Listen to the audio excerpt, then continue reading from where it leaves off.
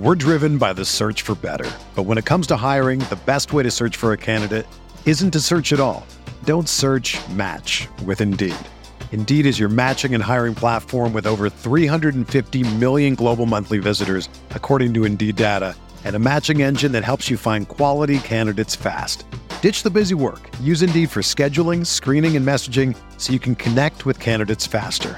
Leveraging over 140 million qualifications and preferences every day, Indeed's matching engine is constantly learning from your preferences, so the more you use Indeed, the better it gets. Join more than 3.5 million businesses worldwide that use Indeed to hire great talent fast. And listeners of this show will get a $75 sponsored job credit to get your jobs more visibility at Indeed.com/Blue Wire.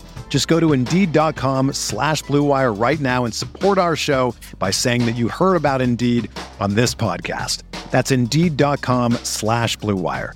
Terms and conditions apply. Need to hire? You need Indeed.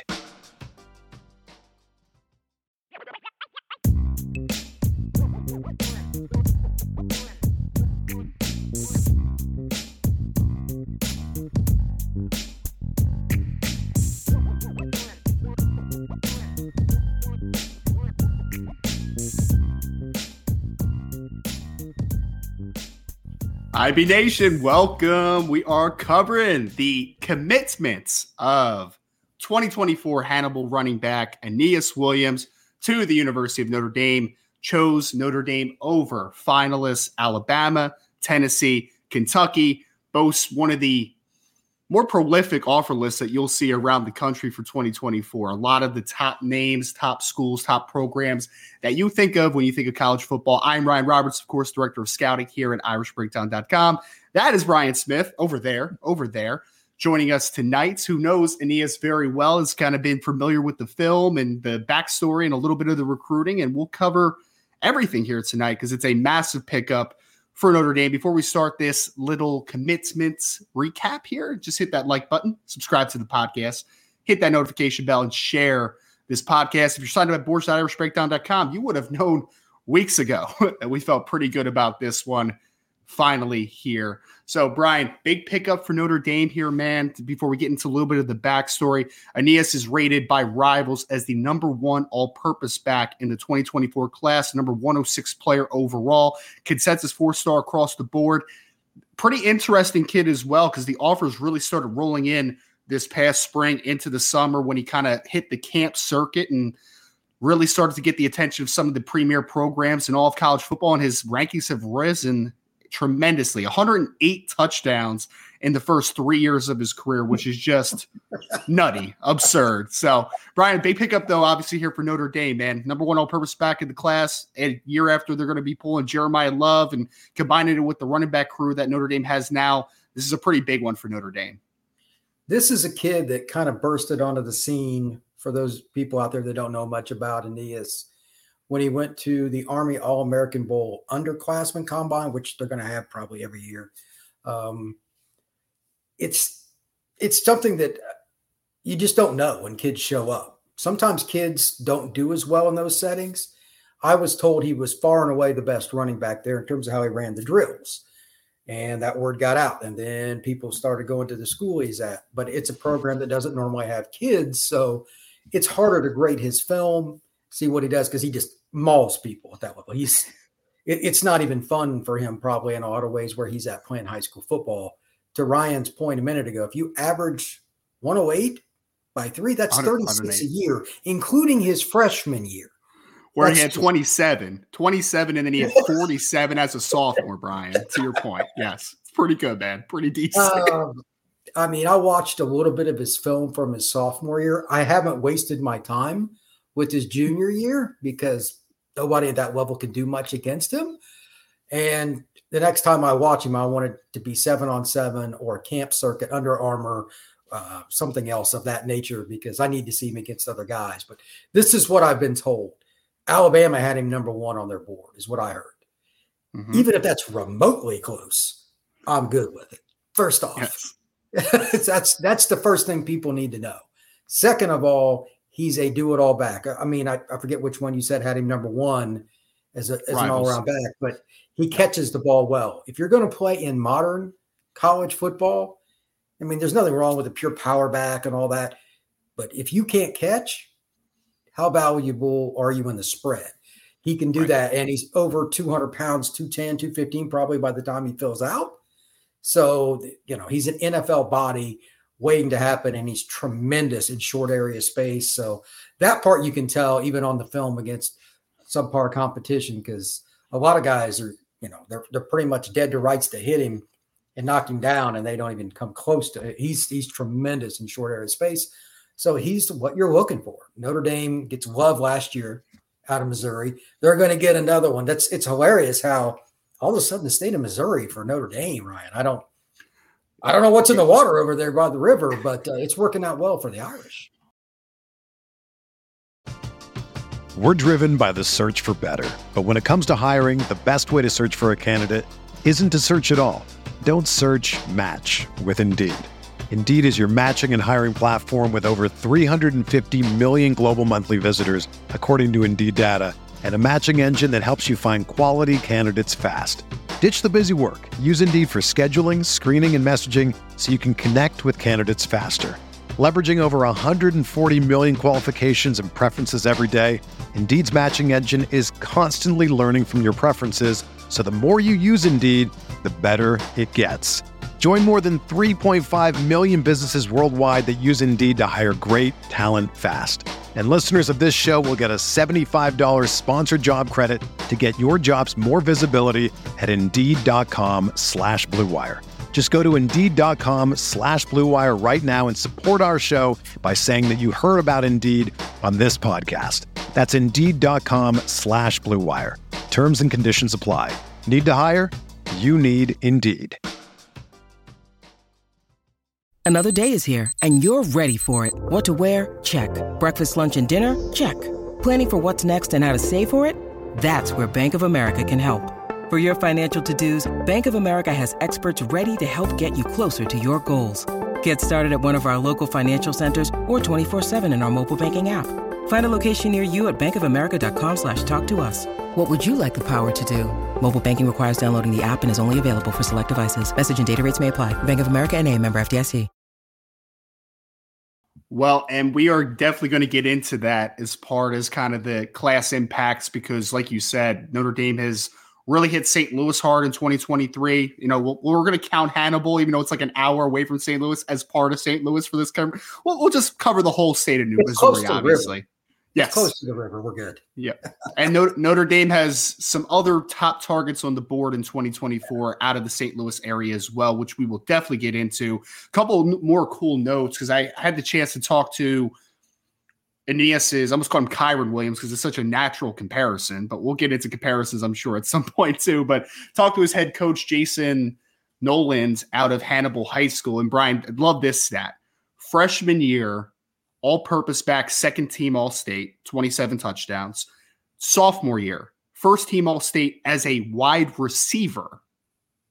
Junior year, first team All-State as a running back. He's literally made All-State 3 straight years at 3 different spots, which is, we talk about all-purpose, right? And you said it perfectly.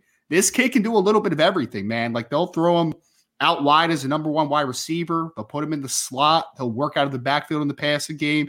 He'll obviously play running back. He even had 73 tackles and 3 interceptions on the defensive side of the football as a sophomore as well. So this is a kid who, I feel like we use this terminology too often, but he is a man amongst boys in his level of competition. Like, there's no doubt about that, right? So massive get for Notre Dame, though, because I think that when you look at what they've been able to do at the running back position over the last couple years, moving back to the Audric Estime, Logan Diggs, into the Jadarian Price, Jabron Payne, now Jeremiah Love committed in the 2023 class in Notre Dame as well. Now moving into Aeneas Williams. Notre Dame's not going to be hurting at the running back position a ton, but want to get in a little bit to the backstory here, because it's an interesting one. So he was a young man who was on Notre Dame's radar. I know they've been keeping close tabs on him dating back to the spring and into the summer, obviously, but it was Irish Invasion where he originally got his offer. He went out there, and Brian, I think that we need to mention this again because you pointed this out, right? they wanted to see him, as a lot of schools did, in a camp setting, see what he looks like, because the film, you can get only so much out of that film. Let's be honest, right? Like, he's playing against kids that he is way better, easily the best player on the field, right? So they get him to camp, Irish Invasion. He impresses, obviously, tests well, do all that stuff that you need him to kind of check those boxes, gets the offer that weekend. And from there, he's now been on campus 3 times since April, if I remember correctly. And the one time that he did, one of the game day visits he took this season was Clemson, was the first one. And we got the information that during the Clemson visit, he silent to Notre Dame, committed there at the football game.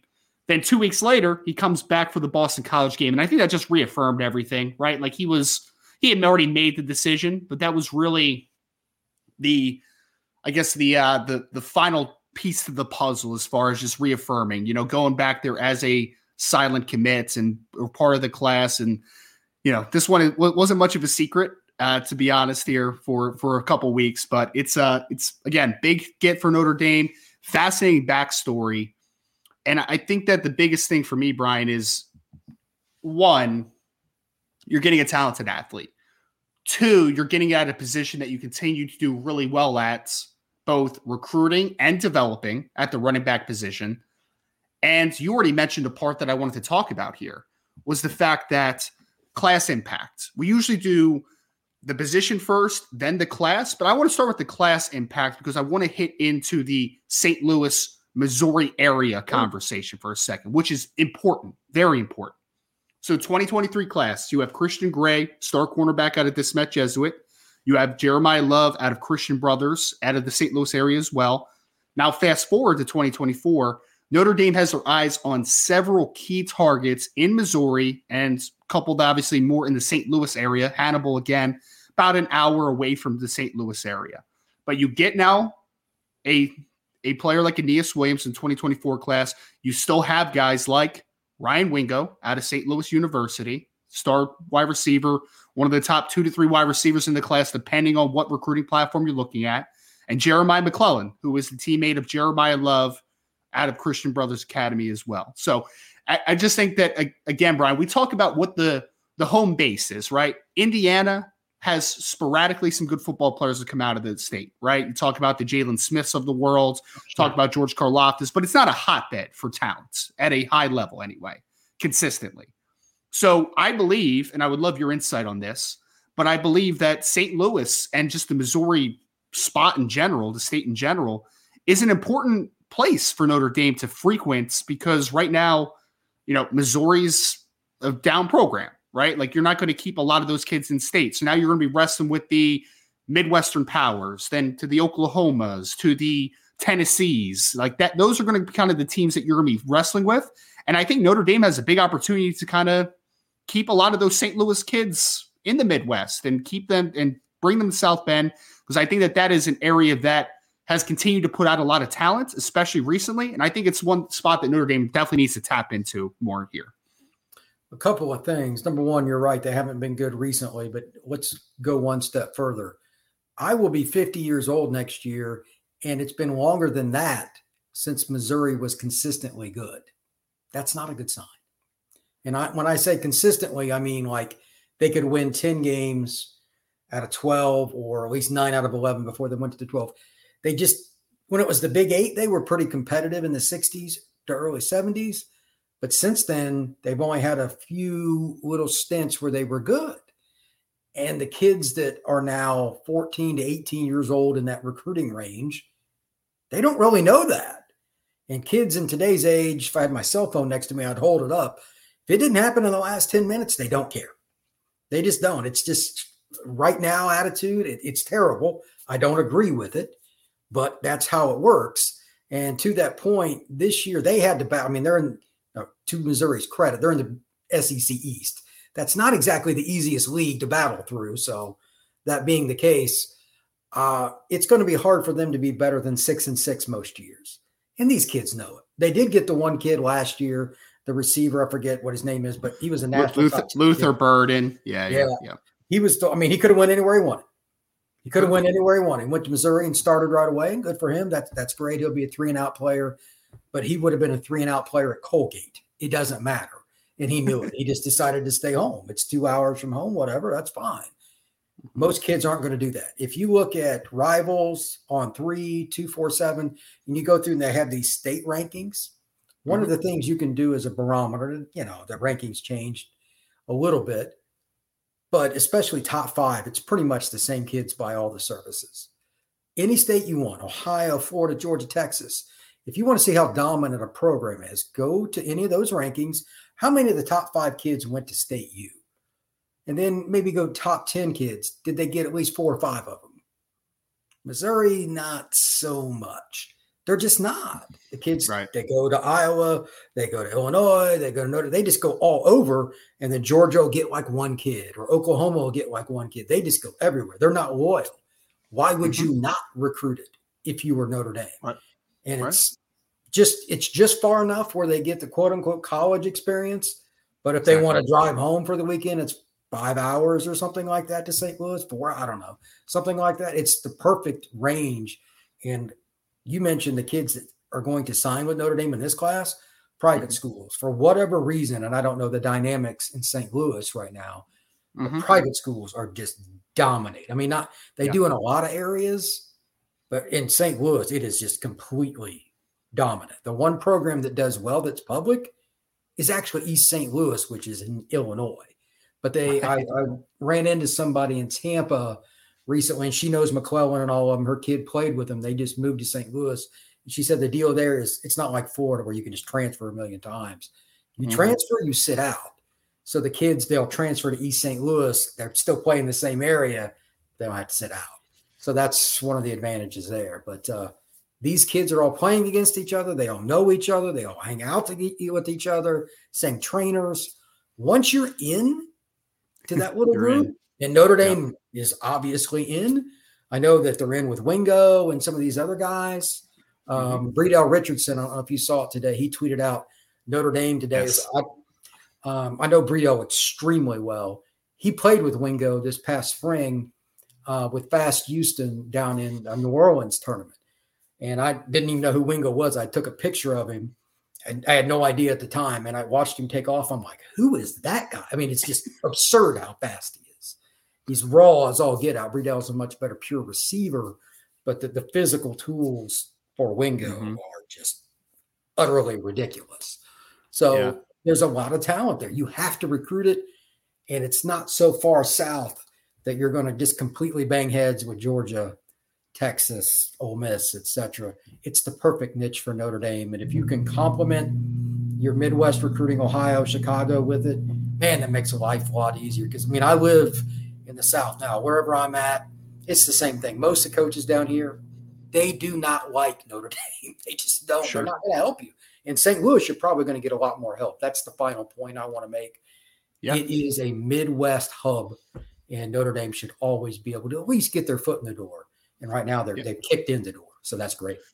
Yeah. And the kind of the home base around Notre Dame that we talk a lot about, we talk a lot about usually offensive linemen up north, right? Guys that Notre Dame's going to tap into, the Illinois of the world, obviously Charles Jagusah in this cycle, the Ohio occasionally, Indiana occasionally. You're going to find some really good offensive linemen. I think the key point though about the St. Louis area, Brian, is a lot of really good athletes are coming out of there. I mean, we're talking about 2023 Christian Gray, a cornerback, right? We're talking about Jeremiah Love, a running back athlete type who's a dynamic player. Talking about Aeneas Williams, another running back. And then we just mentioned 2 wide receivers in Ryan Wingo and Jeremiah McClellan. So they're going to the St. Louis area not for offensive linemen, defensive linemen. They're trying to find skill position, guys that can kind of make it go. And I mean, we've talked about this a ton, right? That's one of the key spots that Notre Dame needs to get better at consistently moving forward, right? We got to find more kids from cold weather states that can play on the perimeter.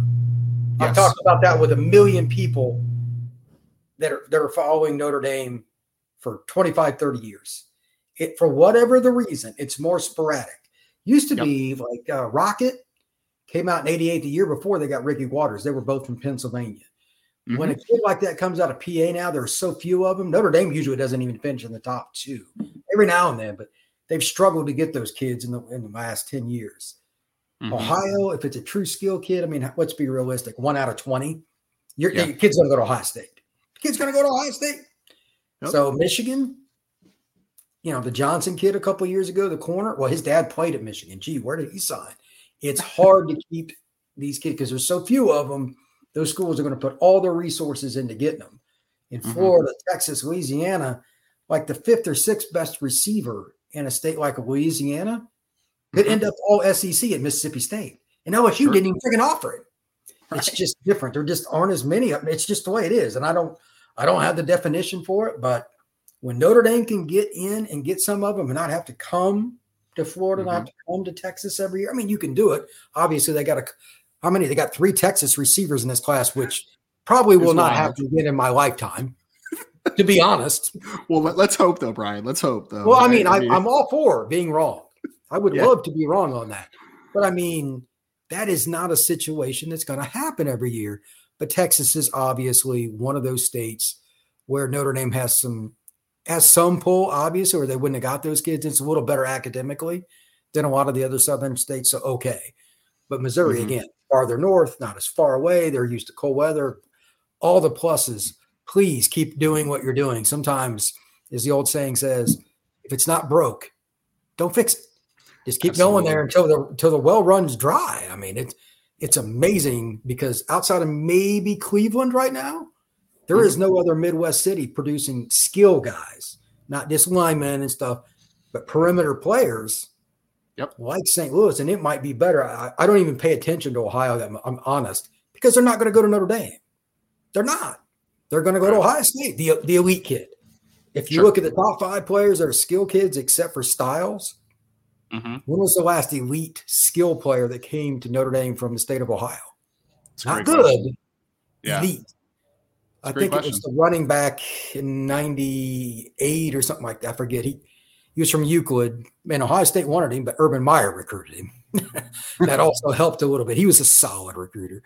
But other than that, they just can't get skill kids out of there. And that's the only state that consistently pumps out the skill guys.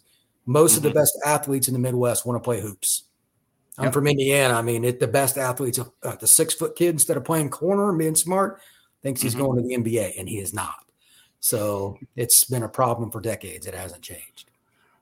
Man. And again, man, I just want to reiterate, and I think you hit on a lot of key points, Brian. Like you're not going to get the skill position talents all the time in the North consistently in some of the home bases, but St. Louis is one that has been pumping it out the last couple of years, and Notre Dame needs to continue, in my opinion, to keep tapping into that well, getting that skill position talents, because you can always find linemen up north. But to your point, it's not always going to be easy to go down to the Floridas, to the southeastern teams, southeastern states, and win those battles. Like it's just not going to be easy, right? So you may get one occasionally, but it's just not going to be a consistent thing, obviously. So St. Louis, big points of emphasis there, obviously, for this class impact.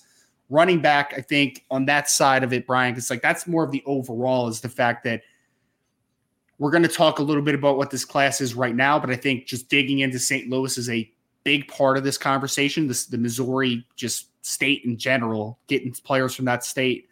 And I also think that we need to talk about the running back position here with Notre Dame now moving forward, because you have a really interesting mix. Because, again, this is a 2024 kid. But flash forward a little bit to 2024 when Aeneas Williams gets on campus at Notre Dame.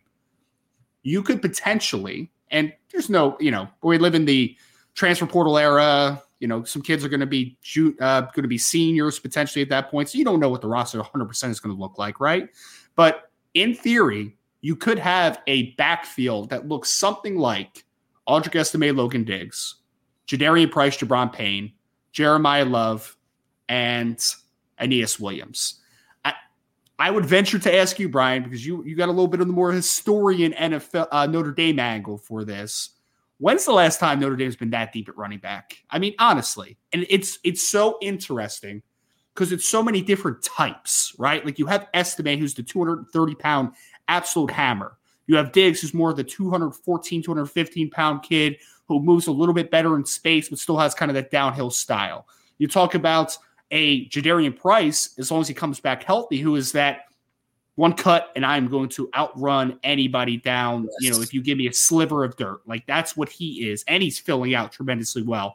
Jabron Payne has kind of that all around feel to him. Jeremiah Love is that one cut explosive back. Aeneas Williams is that other all purpose back that is a little bit similar ish to a Jabron Payne. So, I mean, it's been a while since Notre Dame's had this much running back talents potentially in stock over the next couple years.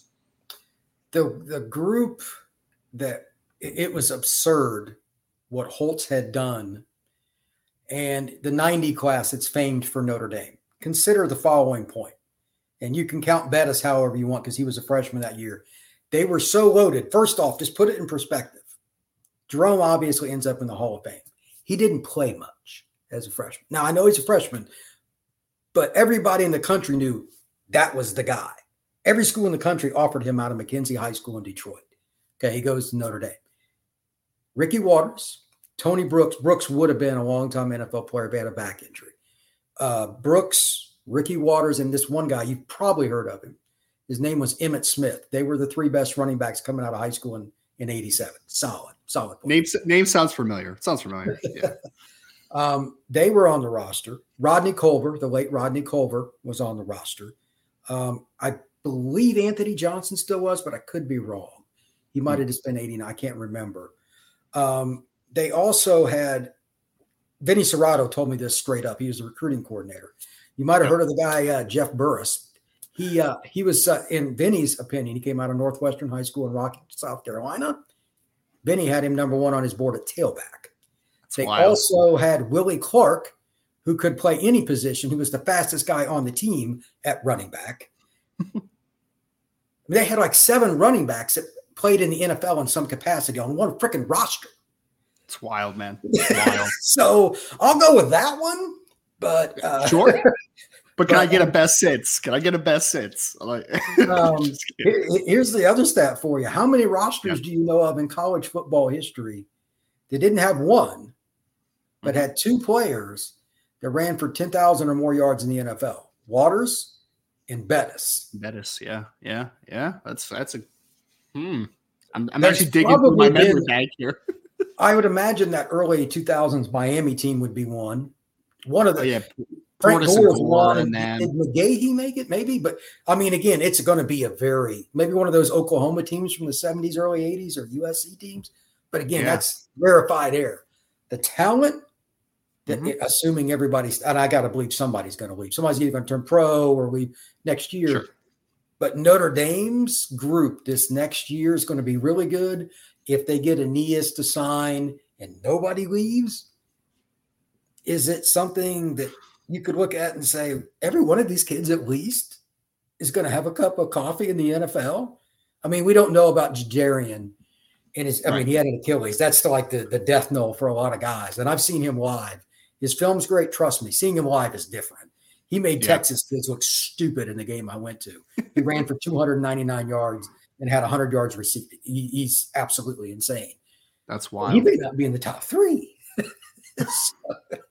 That's not many running back groups can do that. Like this next year, assuming nobody transfers just in 23 for Notre Dame, there won't be 5 teams in the country that have a better depth chart than the Irish, in my opinion, because the 1-2 punch up front is great. And I don't know if Chris Tyree is going to transfer or not. My guess is that he would, because he's not getting much playing time. But if he comes back, Price, and then, all these other kids coming in. Love coming in, and I mean, you can't just sit Love on the bench. You got to do something with it. They've already got an embarrassment of riches. And, you put guys in the slot and do different things. But, I mean, my mom could be the running back coach and they'd be successful. She doesn't know which way the football could go. So it's a gre's problem to have, man. You know what's funny is before the show, I was talking to Brian Driscoll about this a little bit, and the fact that he's like Kyron Williams is the easy comparison for Aeneas Williams. Like people always go there because of the Missouri thing and the body type, and it makes sense. It does. The running style. They both run very angry and a lot bigger than they actually are, right? Like they have that type of aggressiveness to them, I guess, as runners. But Brian kind of comped him a little bit to junior year high school version of Golden Tate's before he became like a true wide receiver. He was more of a running back that was wide receiver skill set, but was playing a lot more running back. And I floated out the conversation, Brian, because I think you're making a great point about this, is that if you're trying to find ways to get more of these guys on the field, I wouldn't be shocked if Aeneas Williams is that big slot at some point, right? That kind of physical Golden Tate. Right. That's how you get guys on the field. Even if he's a 1,000,000% decoy, if Chris Tyree comes back next year, every defensive coordinator knows who he is. If he's lined up on a linebacker and you have man coverage and you stick with man coverage, you can strike up the band. I mean, it's over. He's got to mug him at the line of scrimmage because no linebacker is going to run 4-3. So there's a lot of eye candy without it. I mean, he literally doesn't have to do anything but stand out there, never move after the snap, and he's impacting the play. That's the problem with the spread that drives defensive coaches crazy. And I had this conversation. I cover UCF, but one of their coaches, their DB coach, I said, man, the hardest spot other than quarterback, obviously, mentally, it's ridiculous what you got to know. But so the hardest spot in football now is slot corner, because you got the tight end in front of you on one play.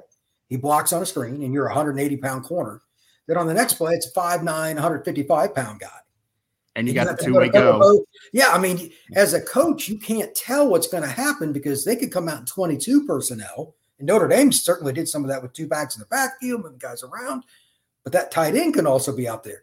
The personnel sets have become so diversified, and Notre Dame's is going to be tremendous starting next year with these freshman receivers and the running backs. Jeremy, like Love can catch.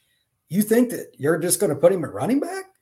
And the same thing when Aeneas gets there, they're going to put him in the slot. You couldn't pay me to want to be a defensive coach at any level moving forward because they have no advantage. They never have an advantage. So, I mean, even crappy quarterbacks can look good. Think about the Auburn guy in 2013 with the RPO. He was one of the worst passers I've ever seen. Oh, Nick Marshall. Seconds away from winning a national title. Yeah. He couldn't throw it 5 yards. He was terrible. But he was a freak. And he understood how to read defensive linemen and when to pitch and hand off and all that. And they ran the ball for 300 yards a game pretty much, so it didn't matter. So you just every now and then hit a spot. Yep.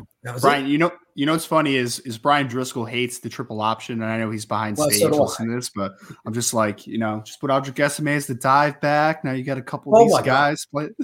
Could you imagine like if Holtz would have Estime today? I don't know if you ever saw what he used to do with the T formation on the goal line. Oh yeah. Put Estime in the middle of that. The middle linebacker has to just key the A gap. He can't do anything else. I mean, you just out athlete him on the perimeter with your quarterback. I mean, forget it. Yeah. It would have been sickening. I mean, that's pretty much what the RPO game is.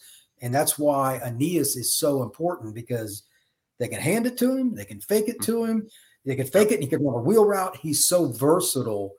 I've got a buddy that's coached him, and it's one of those things where he's capable of being a DB if they want it. I mean, I know he's going to be running back, but from a physical perspective, he could be a DB, he could be a receiver or a running back.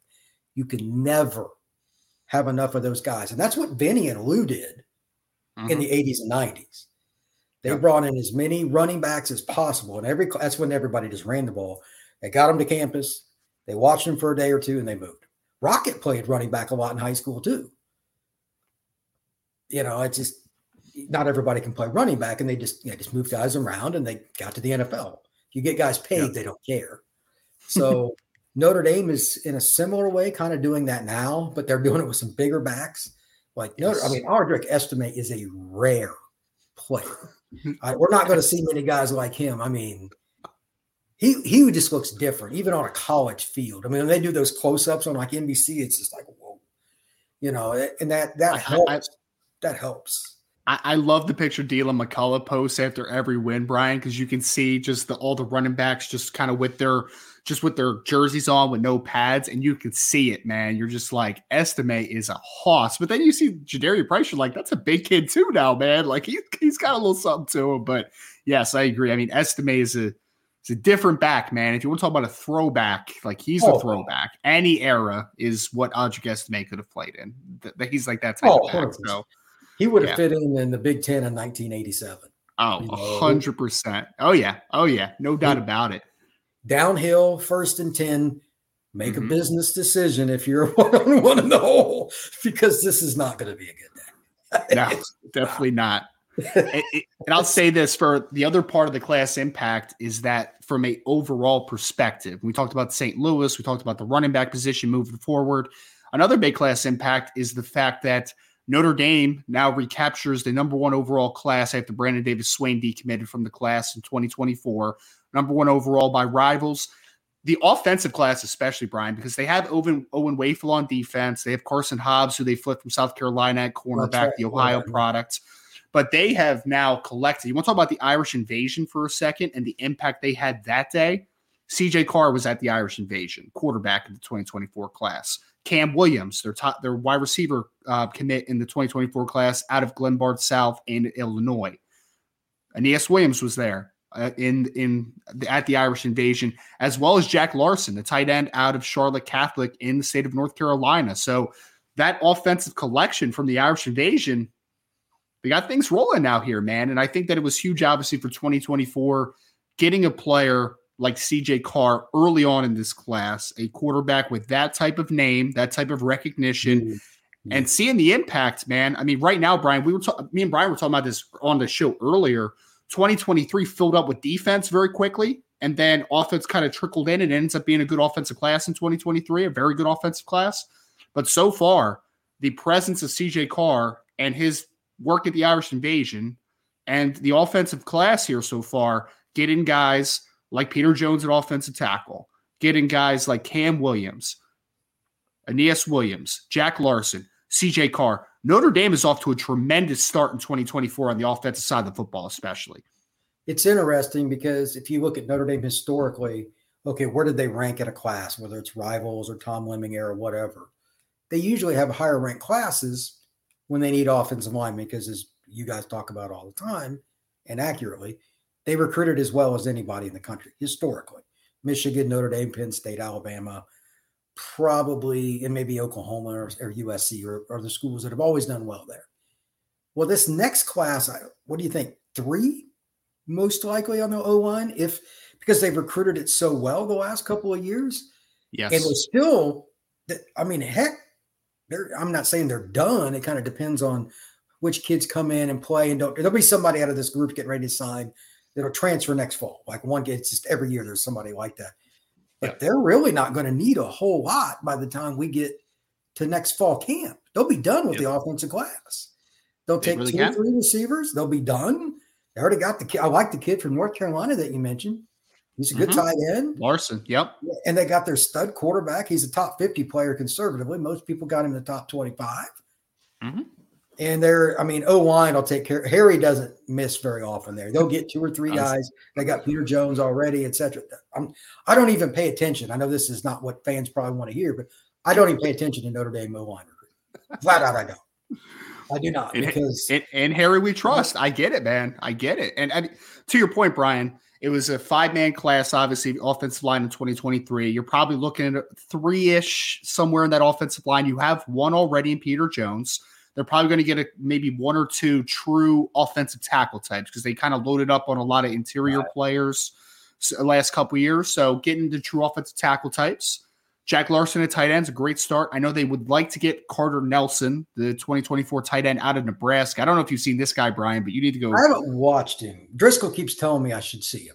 He's a freak of nature, man. A 7-foot high jumper as a sophomore.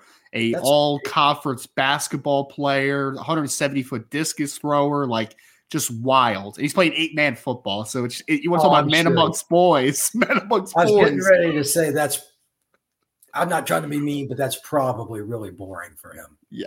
Yeah. It is child's play, man. It really is. Then, So then tight end will be done if they get a Carter Nelson in the class. And then you look at the wide receivers, the question is, is it 3? Is it 4? We'll see what it ends up being, obviously. But you already have Cam Williams. You're on guys like Ryan Wingo. You're on guys like Jeremiah McClellan. You mentioned Burrito Richardson earlier as a guy that Notre Dame likes. So there's plenty of targets on the board for Notre Dame to be excited about. And then I think and we'll get more into what's next with running back, but you might see another running back in this class, in my estimation. So that's kind of what the class impact is. We want to get into film next, and then we're going to talk a little bit about the what's next for Notre Dame and a little bit of just kind of wrapping the bow on this one. So we're going to pull up, though, the film and show you guys what makes for us Aeneas Williams a special running back, all-purpose back. And Brian, here we go. All right. So, of course, we're looking at the running back here, Aeneas Williams. I think the first thing that pops off to me, Brian, is that comparative to the other players he's playing against, and again, he's not the biggest back in the world. He's about 5'11", 195 to 200 pounds right now. Can definitely get up to about 210, 215, I think you said earlier, and I agree with that. But he's the most physically put together player on the field. He's the biggest guy by far. And but I think you see the physicality early on that he plays with. I think you see the speed. He's got a little bit of wiggle in the open field. So he really is just a solid all-around running back, in my opinion, from an athleticism perspective. It's funny that he is from St. Louis, because one of the things that Kyron did was, after contact, his ability to stay on his feet was unbelievable. And if you look at the run right there, it's just, I know that's a high school kid, but he got him around the ankles. 9 times out of 10, even an NFL running back, that doesn't end well for them. They go down. That's a great sign. And then, of course, right here, how many kids did he embarrass right there? I don't care what competition you're in. That play right there is one of the most important plays in football. It doesn't take anything to draw that up, but he makes 5 guys miss? So coaches look brilliant when that happens. Yep. I mean, and I love it again, because you're seeing him out wide in these clips. You're seeing him at running back. You just saw him take that jet sweep and turn off the jets. And I think the long speed is pretty good. He's not, I wouldn't call him a blazer to any extent, right? Like, he's not a Jeremiah Love. He's not like that type of running back, Jarian Price, but he definitely has enough speed.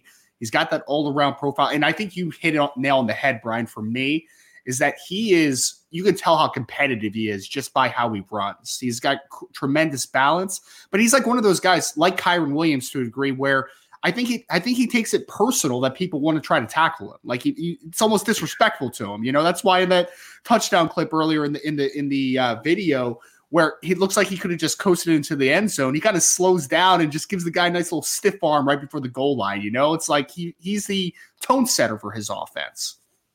It's amazing to me. And here's this run right here is just great. That's wild, man. Oh, he stayed up. He stayed up. Look, I don't care what level you play at. There still has to be a level of desire. And running back, you take a lot of beating. I think it's still number 1 in the NFL for players getting injured. Safety might be right there as well. It's just because everybody's on the field trying to hit you. He doesn't care. He wants to continue going forward. And every play, he breaks a tackle. It's just ridiculous. So, I mean, his offensive line is not great. They do a solid job, but he's getting hit near the line, and he still scores. That's a great sign. Yeah, and again, tremendous balance. You see the vision. I think that's a lot why you see people that are kind of compare him a little bit to Kyron Williams for a couple of those reasons, right? Like, Kyron was 195 pounds, he was over 200 at some points, but he was between 195 and 200 pounds, but he ran so physically and with such great balance and low center of gravity. And that's what I see a lot with an Aeneas Williams, is that he just has that real nice forward lean, breaks a ton of tackles. Just the balance, I think, is the biggest thing. And then you see him here playing wide receiver, just a little stop route, and quickly makes a guy miss in the open field and accelerates for another touchdown. And that's just littered through the film. And how many tackles did he break there, Brian? About 5 or 6 in that tight little window? It's wild. It's comical because, usually on a stop route, you're going to get pummeled. And I know the comp isn't good, but he ran through everybody. So, again, it's about his effort as much as it is about his natural God-given ability. Yep. And right there, he's playing as number 1 wide receiver near the end zone, and he runs just a little stutter fade and finishes in the back of the end zone. Ball skills again on this kid as well is what's interesting, you were going to phrase him as a running back, but this kid's an athlete. This is a guy that can do a little bit of everything. You see the competitiveness through the catch point right here to finish through contact between two different guys. Like there's a lot of stuff to take from this kid that gets you really excited as far as his all-around profile. It's not really surprising to me that so many schools went after him after I heard about him and I watched a little film, but this is just kind of reaffirming. I hadn't watched any of his film this year because, again, I already knew how good he was. Mm-hmm. But seeing him catch the ball is probably the one thing I'm most interested in. He looks like he's just as natural catching as he is playing the running back position. Doesn't matter if he's catching a screen, if he's in the slot, or he's out wide. That is something that is good to see because he can be moved around, and Notre Dame can use, again, all those different personnel packages and really confuse the defense because he could be in the backfield on one play. They use the same personnel on the next one, and he's out wide. That is very frustrating for an opposing defense. Yeah, and I think the wide receiver background, because again, he had over 1,200 receiving yards as a sophomore, which he made first team All-State as a wide receiver. And I think that you see some really natural ability as a route runner. He definitely understands spacing, how to attack blind spots, and there's just a fluidity to him as a route runner, which again, why do I think that he could play a little bit in the slot and maybe be that wide receiver type down the line? I think that it's that, right? Like he's going to be a different body type and a different play style than what you typically see from a slot receiver. But again, folks, like we've seen Golden Tate in the past, right? Who was a stockier 205, 210-pound wide receiver who just broke a lot of tackles and had the running back background from high school. So I think that there's some parallels there, which are very interesting. And I mean, Brian, again, like right there, I mean, how many running backs do you run and streak down the middle of the field and be able to track the football like that? That's really special stuff at this level. The other thing about that, every quarterback, no matter his ability, they know which guys can make plays like that. He could be completely wide open. If the quarterback doesn't trust him, they don't throw the ball. On that one down the middle, that was pretty good coverage. He still let it rip. That means he knows that Aeneas can make those plays. Yes. And there's that play early on in the film where literally the guy intercepted the football and he stole it from him and went for 6, right? Like he's that type of dude. And I mean, you see again, the vision here, the ability to change direction and to bend this one all the way back to the sideline, showcases the speed. I know there was a conversation over the speed profile, and I think Brian already said he's definitely faster than Kyren Williams. There's no doubt about it. He's definitely has more home run speed than Kyren ever did. But I think, again, you see that all-around profile, man, because, Brian, I've seen a little bit of his film at defensive back, to your point, because I know you mentioned that, someone had talked about it. This kid, I think, could play defensive back in college. I think he could play wide receiver. I think he could play running back. This is just all-around profile is what makes it so exciting, because then you are going to combine it with what you have in the running back room if you're Notre Dame. And it's just the ability to use different personnel is what this kid brings to the table, which, again, is why it makes it so exciting to me. So that was a little bit of film on Aeneas Williams. Again, 2024 running back, now committed to the University of Notre Dame out of Hannibal High School in the state of Missouri. So it looks like we're going to pop on a little bit of, this is sophomore film, I believe, if I remember correctly. Yeah, I said 47 TVs. Yep, let's watch some sophomore film. Oh, Brian Driscoll behind the set. What a great producer, sir. You are fantastic. That's good stuff. Oh, yeah. Oh, man. And again, he was already filled out some by that age, and he just bludgeoned people. Brian, I talked to his coach earlier, and he was just like, this kid apparently was like, in their town was just dominating the junior high circuit, as you can imagine, right? And he was just like, he kind of had a reputation before he got to us, and someone told me like, oh, this is the best kid you're ever going to have, all this stuff. And he's like, all right, man, let's relax. He's an 8th grader, right? Then he gets, I think it was one of the first days of off-season workouts, and he was like, yeah, that guy was probably right. And then he ends up with like 27 touchdowns as a freshman. So again, you see the quick twitch, you see the explosiveness, the acceleration. Definitely filled out a bit from sophomore to junior film, but to your point, Brian, like he's a very filled out kid for only being a sophomore there as well. Looks like he got a little taller too, as you would imagine. Yeah, he just a complete football player. Just a complete football player. I'm sure that coaches in that league, albeit in private, are probably cussing and screaming about him because there's nothing they can do with their skill sets to stop him. Right. It's got to be very frustrating because they're like Ryan said earlier, they're like an hour north of St. Louis. This is not the best comp. And as a freshman, he was the best player in the league, probably by a mile. And then they have to realize that, we have 3 more years of this. Fantastic. Can you imagine being so debilitating? I know, man. Imagine being an opposing coach and being like, oh, man, all right, at least we can get that kid out of here. And you're like, oh, he was a freshman. That is I'm sure upsetting. A lot of people didn't believe it when they first were told he was a freshman, like literally. Yeah. There's no, I'm sure, because that kind of kid doesn't come through that league. He just doesn't. No.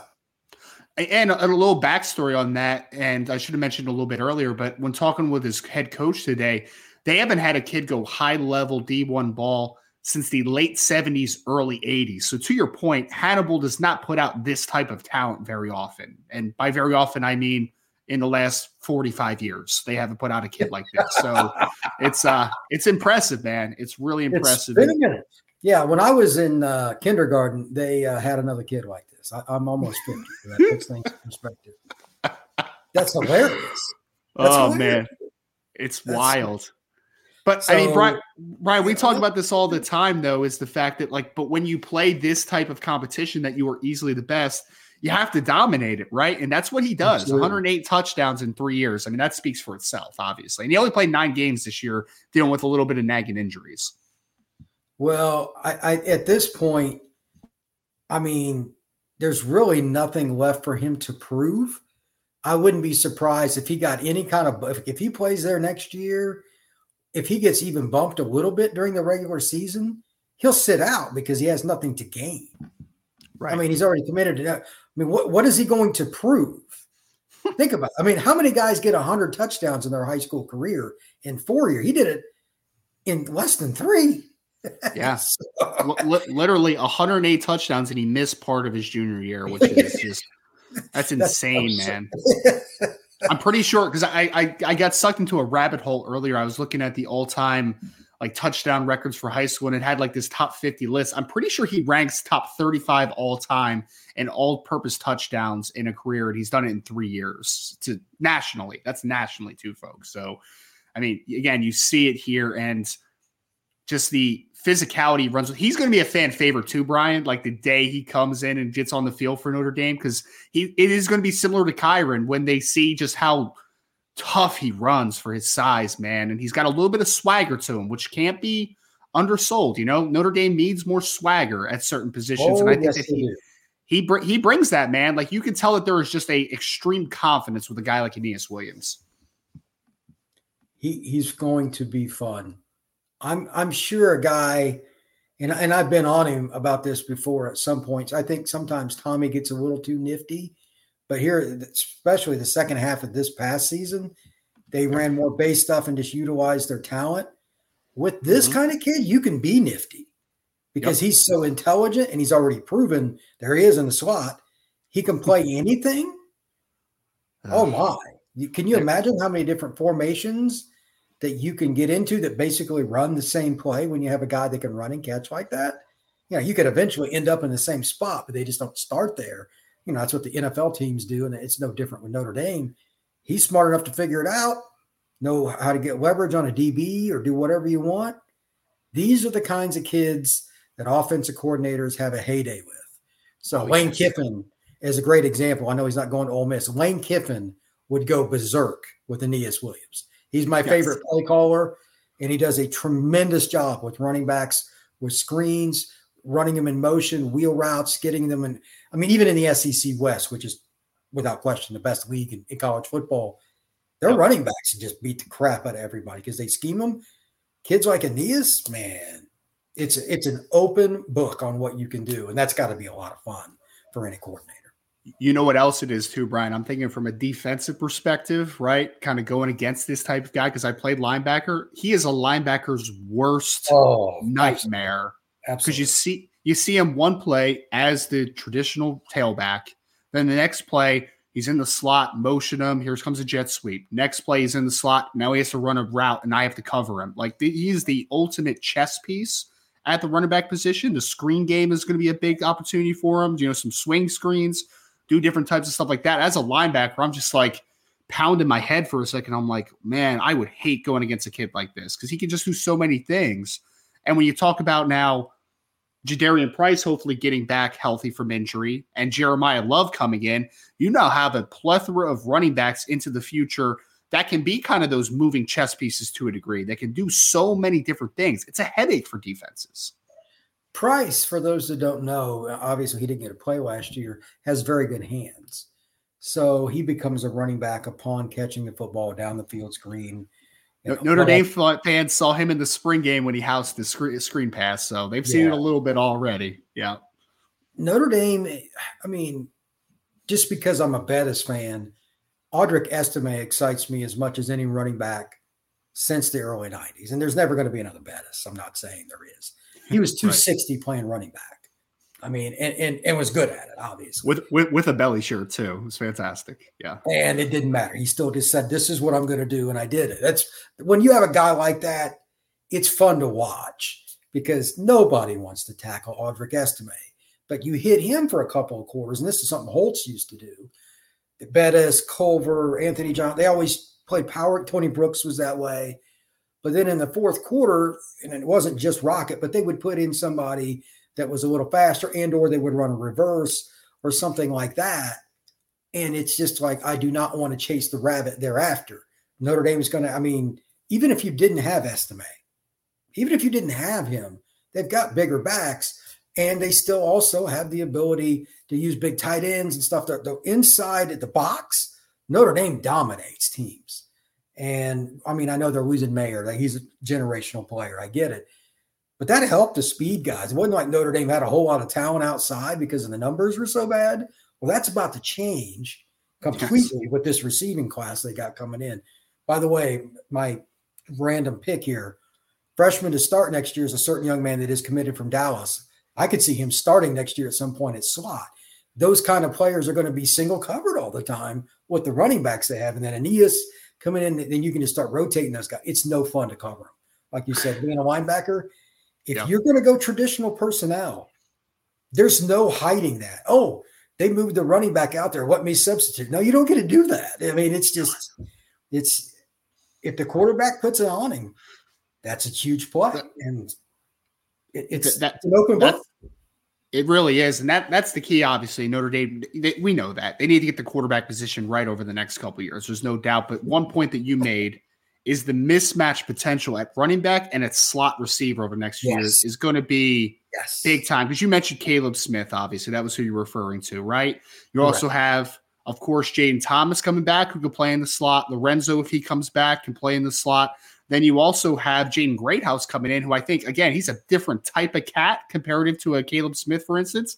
But he can do stuff in there, too, because he's got that big physical break tackle type of look to him. Great hands, good route runner. So you're going to have a bunch of different slot types, not even counting Jeremiah Love going in the slot occasionally, not even counting Aeneas Williams when he gets there going into the slot occasionally, not even counting Jadarian Price going in there occasionally if he comes back healthy. So there's so many different options for mismatches, which is just incredible to think about, man. Like, it's like those are that's the mismatched spots, right? Is running back and slot receiver, because you're going to get matched up with linebackers and some safeties and some nickels at times. There's advantages to be found there. Not even mentioning the fact that you're going to have Tobias Merriweather, Deion Colsey outside who are 6'4", 6'5", right? When you need mealtime inspiration, it's worth shopping Kroger, where you'll find over 30,000 mouth-watering choices that excite your inner foodie. And no matter what tasty choice you make, you'll enjoy our everyday low prices, plus extra ways to save, like digital coupons worth over $600 each week. You can also save up to $1 off per gallon at the pump with fuel points. More savings and more inspiring flavors make shopping Kroger worth it every time. Kroger, fresh for everyone. Fuel restrictions apply. That's the point. The spot that Notre Dame, in most schools, to be honest, historically struggle with is corner. There's very few of them. It's by far, there's not even a second or third place to recruiting corner at an elite level that changes games other than the quarterback position. So quarterback kind of is its own entity, but skill guys, corner is hard. But if you're putting those guys out wide, I mean, the difference between a corner and coverage and even a safety usually is tremendously different. And now we're talking about, okay, we're pounding the football. We obviously Notre Dame's still even out without number 87. They're going to be good at tight end. They're still going to be able to beat on people. Harry Eastand's still the O-line coach. They still have 2 elite offensive tackles, etc. They're going to run the ball. You're going to see, even when they come out in like personnel that they could be in 0, they could be in 5 wide, and teams are still going to think about things a little bit differently because you can motion somebody like Aeneas into the backfield. You can obviously, if Estime starts in the formation out, you can run a jet sweep to him, or you can do it with anybody they have. It's hard to go against Notre Dame running the ball and playing power football. Yep. So you're going to see more linebackers on the field than what the other team really wants to do, but nobody likes having their manhood taken away. Ask Clemson. I mean, look at Clemson's linebacker corps from a physical perspective. Yep. It is phenomenal. It's like Miami 1990s stuff. And Notre Dame was up 35-0. I know. Seriously, just think about Trenton Simpson, Barrett Carter, Jeremiah Trotter Jr. Yeah, man, they got dudes there, no doubt. And Notre Dame just bludgeoned them. Now, part of that, straight up, Notre Dame's offensive line, that's as good a game an offensive line has played in Notre Dame Stadium in I don't even know how many years. So hats off to them. But they did not tackle any of the running backs that came through. And the quarterback, when given a little bit of time, he threw the ball pretty well too. So everybody did their job. Now you're adding more dynamic pieces. I mean, Notre Dame ran duo like 70% of that. It was the most boring game plan ever. And I don't think it really started that way, but like, we're getting 6 yards a carry. Why would we do anything different here? I mean, sometimes it's really that dumb. It's just like, they can't stop us. They can't stop us. So me and Brian were at the Syracuse game, Brian. Sorry to cut you off, but it was the same way, man. It was like early on, you're just like, they can't stop duo. Like they just can't. They can't do anything about it. They're just getting downhill. They're more physical than what Syracuse had. They're more physical than what Clemson had that day for whatever reason. And it was just repetitive, man. Because Clemson has a great defensive line. They got some dudes on the second level at linebacker, no doubt. But that was just Notre Dame's day in the trenches. Like they just dominated that football game, to your point. Now imagine doing that early in a game, maybe not quite to that. It was utterly ridiculous from point A to point B in that game. Yeah. But you have Caleb in the slot or Great. I've met Greathouse. I can tell you, and I know you've spoken with him, but like I've been blessed to meet numerous Notre Dame recruits over the last 20 years. And he's one of the most mature kids you're going to see. I guarantee you that he will not only take it in a prideful manner to learn the playbook, he will learn it in different spots so they can move it. Now, I'm not saying he's going to have that done by the end of fall camp. That's ridiculous. But he'll be in that group quickly. And when you can start moving guys around, that's when the other team has to just run, screw it. We're just going to run cover 3. Don't let them score, that kind of – and then you can just pick your poison on what you want to do with personnel and play calling. Because when was the last time we said that about Notre Dame, where they were moving guys around and quote unquote dictating to the other team? Was it when Brady Quinn was there or Clausen? It was in that realm. They probably Clausen, yeah. They just haven't had the skill guys to do it. So I don't even know how to approach this. It's going to be fun to be an offensive fan again, because I've enjoyed watching them play defense more the last 10, which is okay, but they have not had a great offense in a very long time. Yep. So balanced. It's okay to run the ball, but at some point, if you're going to win a national title or even come close, you must have the ability to throw the ball, and the other team knows you're going to throw the ball. Period. And of course, you can supplement some of those touches with these running backs that Notre Dame's getting. But to your point, I agree 100%. You're starting to get a wide receiver room that it's how it's supposed to look at a high level school, right? With Deion Colzie, Tobias Merriweather, Jaden Greathouse coming in, Braylon James, who's a really talented player, still a little bit raw, but developing at a quick rate, Rico Flores, Caleb Smith, getting into now Cam Williams and some of those guys moving forward in the 2024 class. All of a sudden. Yeah. Oh, man. The 2024 class has some crazy wide receivers, man. We were talking about earlier in the show, it's probably not realistic for Notre Dame, but Micah Hudson out of Texas is another guy that's just like freak show, man. Just absolute freak show. Him and my favorite is Jeremiah, the kid that just committed to Ohio State. I know Jeremiah Smith. Yeah. Flat out, no ifs, ands, or buts about it. He will be a top 10 pick. That's no doubt in my mind. Yeah, man. That class is ridiculous with him and Wingo, we already mentioned, Micah Hudson, Bredell Richardson. There's a lot of crazy wide receivers in that class. Cam Williams, who's committed to Notre Dame right now. Like, so many good ones. But let's talk about the what's next section of this podcast, Brian, as we kind of wind down here moving forward. So obviously now the running back side of things, you have a running back committed in the 2024 class with Aeneas Williams. You're looking at these last two cycle, this cycle that we're currently in 2023 and 2024. 2023, you're bringing in Jeremiah Love after bringing in Jabron Payne, Jadarian Price the year before, and a two-man class before that of Logan Diggs and Audric Estime. Starting to get a very heavily populated running back room, obviously, right? So numbers are going to look, we believe, as this. Because right now, 2023, you have Jeremiah Love. We spoke about it earlier in the first podcast, but I just want to reiterate this again.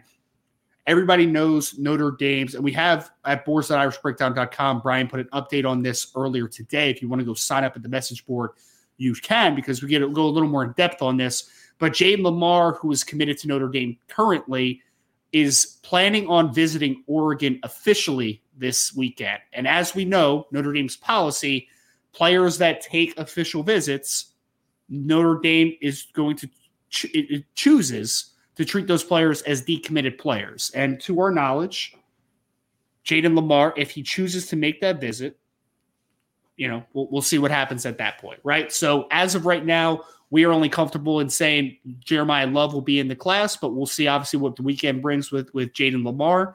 So now, originally, Brian, I was saying, and me and Brian have talked about this before, maybe 2024 running backs, maybe you only take one, right? That might be one and done. And Aeneas Williams was a guy that Notre Dame pushed for very quickly, obviously. That was a guy that they love. Now the question is, do you go to two running backs, which I think is very possible in the class? And there's some extremely, extremely talented players that are on the board for Notre Dame. Couple key names to kind of keep an eye on. Corey Smith is a player that, from everything that we have gathered, it seems Notre Dame is pretty high on out of the state of Wisconsin. He reminds me a lot of Ronald Jones, who's incredibly speedy, one cut, downhill, fast, break big runs. Like, that's what Corey Smith looks like to me.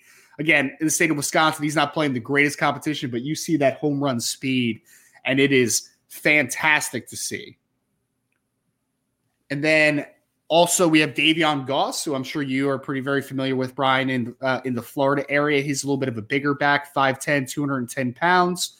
Also have Nathaniel Palmer, who's on the board. Brian Jackson, second out of the state of Texas. They're both out of the state of Texas.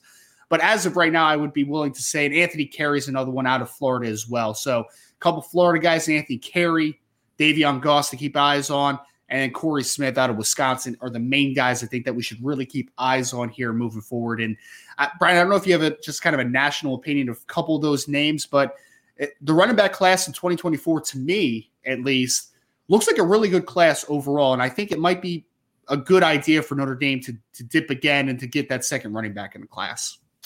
I know both the Florida kids. I know Anthony Carey personally. He's a Tampa kid. He plays with Bredell. That school's got a ridiculous amount of talent. Carey is similar to the young man that committed to Notre Dame today, Aeneas. He's very determined. He is a Florida kid on the field, but not necessarily a Florida kid off of it, which is good for Notre Dame. I'll leave it at that for now. But Gauze is a kid that it's not quite as fast. He will thump you. I saw him each of the last couple of years, but the best play I ever saw from him, he wasn't even playing offense. This puts things in perspective. They call him Bullet, and I don't know what it's from. He's a big, thick kid that likes to run downhill. And again, your business decision running into him. He was on kickoff his freshman year. I was at a game. They were playing Clearwater Academy International, and somebody just completely whiffed on a block. And the guy that was the return man is still cussing him. The hit that he put on a kid, and this was a really good play. Like he just completely smashed him. And I'm like, that's the kid the coaches told me about. And I checked him out in he looked like he was, 18 years old when he was 14. He's that kid. So he's your downhill power back. He's a Logan Diggs type. That would be my comparison for him. If you take either one of the two Florida kids, you're good to go. I don't know the Texas kids as well. I've seen them at a combine, but that's not the same in pads. But any of those to go with Aeneas is an A class at running back. Yes. So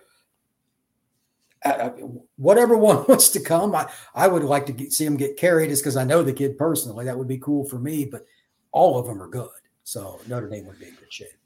Yeah, they have a very talented board right now for the running back position outside of Aeneas Williams. So expect Notre Dame to possibly take a second running back in the 2024 class. And just to reiterate this again, we talked about this earlier in the show, Brian. The St. Louis pipeline that Notre Dame is building is another huge priority. Ryan Wingo, star receiver out of St. Louis University. Jeremiah McClellan out of Christian Brothers is another big one. We've also offered Jay-Sean Ross, although we don't think that one's super realistic. The defensive end, he plays wide receiver out of the state of Missouri as well. But Notre Dame is going to definitely keep their eyes on the St. Louis area as we move forward. So that's kind of what's next. Running back position, adding to the 2024 class, St. Louis as a continued pipeline for Notre Dame. I know we have a few questions and comments that we want to hit on before we get out of here.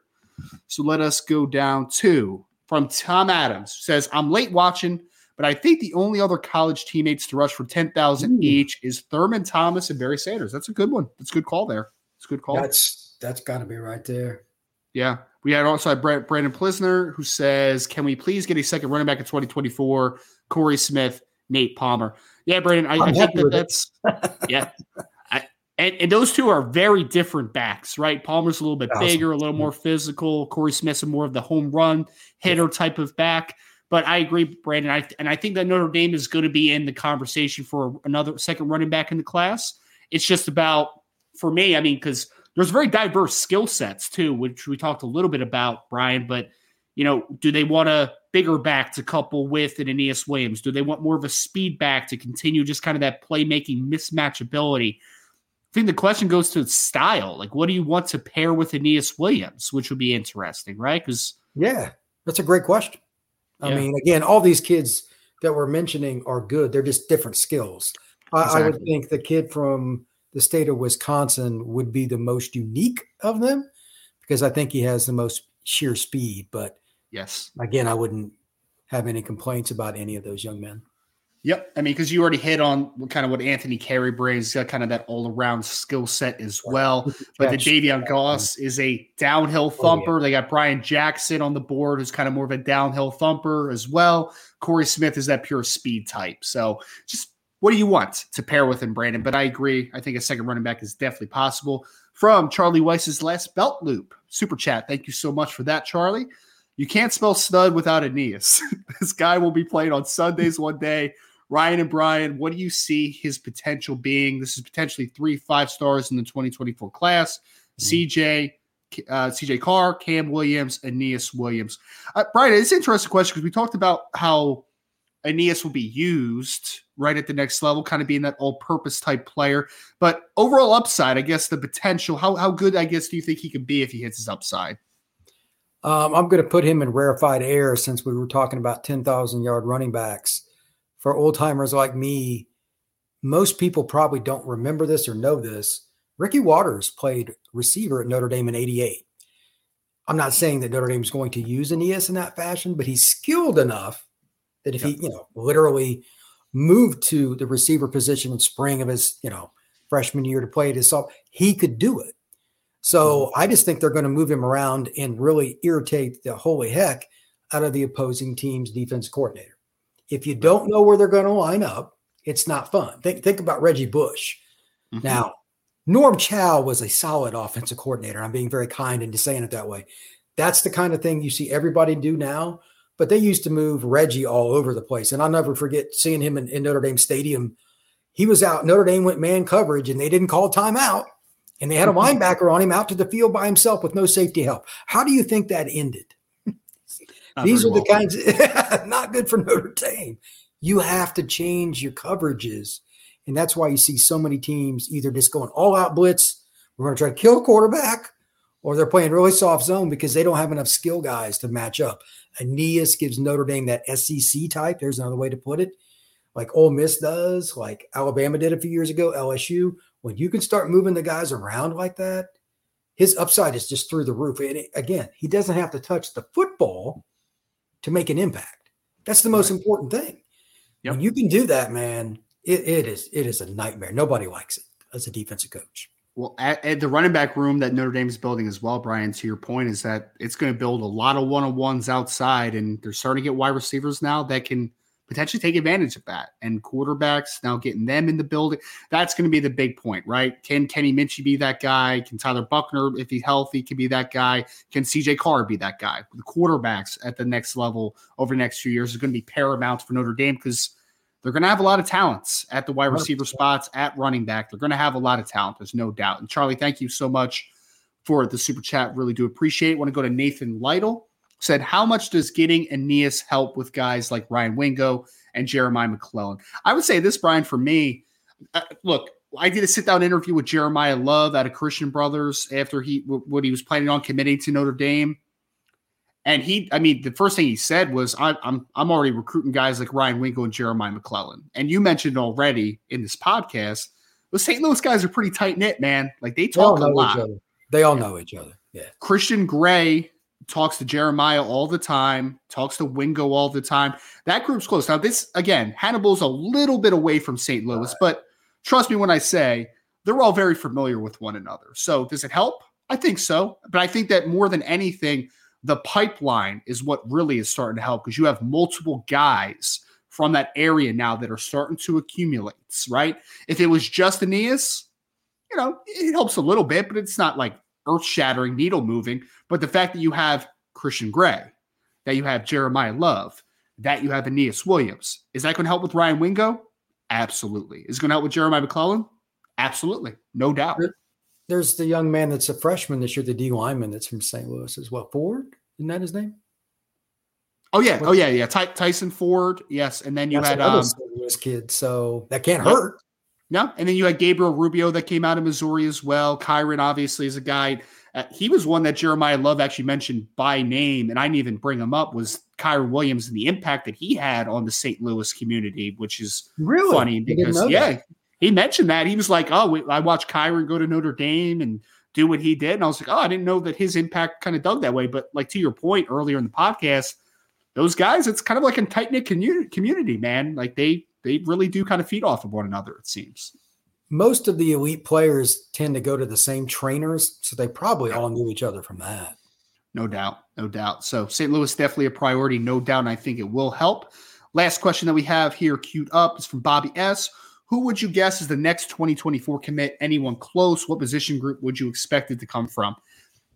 So great question. I think Notre Dame's in a good spot with several good players. If I had to put where I feel maybe that they're trending in the best direction with a couple guys, I would go to the defensive line first and foremost. I think is the spot that Notre Dame is trending with a couple guys. One is TJ Lindsey, who's out of the state of Arkansas, Bryant High School, big 6'5". Yes, he can. I mean, they win the state championship every single year. For people that aren't familiar with Arkansas high school football, which I'm really not either, but I just know that from covering him, is that he is 6'5", 270, kind of that strong side defensive end, maybe a 3 technique down the line. He is very high on Notre Dame. Notre Dame is high on him by all accounts that we have gathered. I would also say the Smith twins out of the state of Connecticut, Jacob and Jared Smith, who are defensive linemen as well. Jacob 6'5", 225, more of that Viper type. Jared Smith, more of the 6'3", 265 right now. Strong side defensive end who probably is a 3 technique long-term. So those are a couple guys that I feel like Notre Dame's in a really good spot with right now. I don't know if anybody is, I would say, close to a decision. I mean, TJ Lindsey, last time I talked to him, which was yesterday or the day before, he kind of told me his timeline as of right now is sometime in the spring, most likely, maybe inkling into the early summer. Like most of these guys are kind of stating, and we know this changes all the time, they're kind of stating that, they're kind of taking it slow a little bit. Carter Nelson's another one that I think Notre Dame's getting in a really solid position with, the tight end out of Nebraska. But he is another kid that the attention's kind of new for him, which is understandable coming from Ainsworth, Nebraska. And, he's talked about, thoroughly that, his father's told me as well that, like, I'm not in a rush. Like, this is very new to me, like he grew up knowing Nebraska football, but Notre Dame now coming in and all the schools that are starting to show him attention, it means something, obviously. So that's why I would say are the closest as far as how things are trending. Peyton Woodyard, the safety out of St. John Bosco and Cali, he's committing in 23 days, I think, from today. I think Notre Dame's in a solid spot, but it's hard to tell who is the clear leader there. I know some people have said Georgia. Some people think that Notre Dame still has a good opportunity with, him being Kyle Hamilton's cousin and him being very familiar with the program, all that stuff. So he's a guy to keep an eye on, but I don't know if I would say Notre Dame is like the clear leader for them to land right now with, a few weeks to go. So it's kind of what I see right now. Defensive line, I think, is a big one. Tight end, keep an eye out on Carter Nelson. Peyton Woodyard, obviously a very talented safety out of St. John Bosco, another guy to keep an eye on. So, question for you. Yes. Best bet for Notre Dame, class of 24, corner. It's so tough right now, man. Emilio Agar just came off the board. Notre Dame was not in his top 5. I didn't really feel great about that one at the time regardless. I know that Notre Dame is pretty high on Aaron Scott out of the state of Ohio. And I know there is definitely some reciprocated interest there. But, I mean, honestly, Brian, me and Brian Driscoll have talked about this a little bit. There's a lot of names on the cornerback board right now, but I don't know if there's anybody that I would say Notre Dame's in a fantastic position right now. Yeah. I mean, like, that makes me nervous. They're recruiting guys, like I said, they really like a guy, they like Aaron Scott a lot out of Ohio. They're recruiting guys like Braden Lee out of the state of Maryland, Dakota Fields, who's out of California. They're both very long corners. Kobe Black's a kid out of Texas. I know that they're keeping close tabs on, obviously, but there's not really anybody that I feel great about right now, if I'm being completely honest with everyone. So cornerback's a spot that you're definitely have to keep a close eye on, because I feel like it may expand at some point depending on how some things go. Like, that's where we are. And then I also know that Notre Dame's going to keep close eyes on Caleb Beasley out of Tennessee, who's committed now to the University of Tennessee. But I know Notre Dame is very high on him, and he was also at the Irish Invasion. So they're going to keep plugging away at cornerback spot, but I don't feel great about anybody right now, but things obviously will change in that regard. But it's a great question. Folks, that is going to do it for this podcast. Breaking down again, Aeneas Williams committing to the University of Notre Dame, 7th commit in the 2024 class, now ranked back again at number 1 in the class according to Rivals.com. Appreciate Brian Smith, of course, for being with me tonight. Appreciate Brian Driscoll for being the greatest producer that money can buy. Fantastic work behind the scenes, sir. Want to thank everybody out there for joining us for this exciting day in Notre Dame football. The pessimism, pay raise. There we go. I love it. I love it, man. I love it. You saw it. Everyone saw the pay raise right there, right? So go to the board and say, Ryan needs a pay raise. Just kidding. Obviously, I'm very happy with what my pay is, but you should subscribe to the podcast, hit the notification bell, share this podcast. Go to board.irishbreakdown.com. Again, if you were on the board, you would have known that this was probably coming about 2 weeks ago, five weeks ago, maybe. It's been a minute, man. So stay in tune to Irish Breakdown. Go to the message board, frequent the website. We'll have a lot more great information, but more than anything, hit that notification bell, because we have only a few days until National Signing Day. So we'll have a lot of shows coming up very soon here. So from Brian Smith, I am Ryan. Thank you all so much. We appreciate you, and we'll catch you on the next edition of the Irish Breakdown podcast.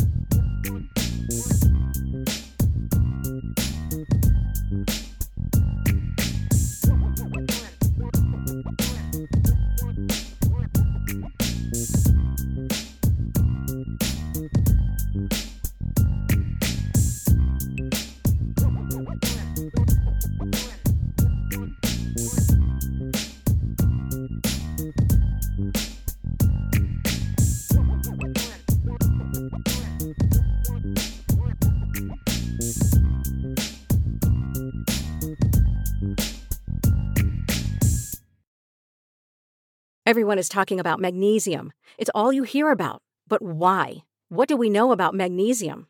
Well, magnesium is the number one mineral that 75% of Americans are deficient in. If you are a woman over 35, magnesium will help you rediscover balance, energy, and vitality. Magnesium supports more than 300 enzymatic reactions in your body, including those involved in hormonal balance. From functional medicine doctors to mental well-being and female hormone experts, we all know that magnesium is the one mineral to improve all aspects of well-being and health. But which one? Magnesium Breakthrough from Bioptimizers, the trusted choice recommended by leading experts with 7 best-absorbed forms of magnesium to ensure your body receives the support it needs for overall well-being. Go to bioptimizers.com/balance today and use code BALANCE10 for 10% off. Support your journey to wellness at bioptimizers.com/balance. Magnesium Breakthrough from Bioptimizers, your foundation to optimal health and vitality.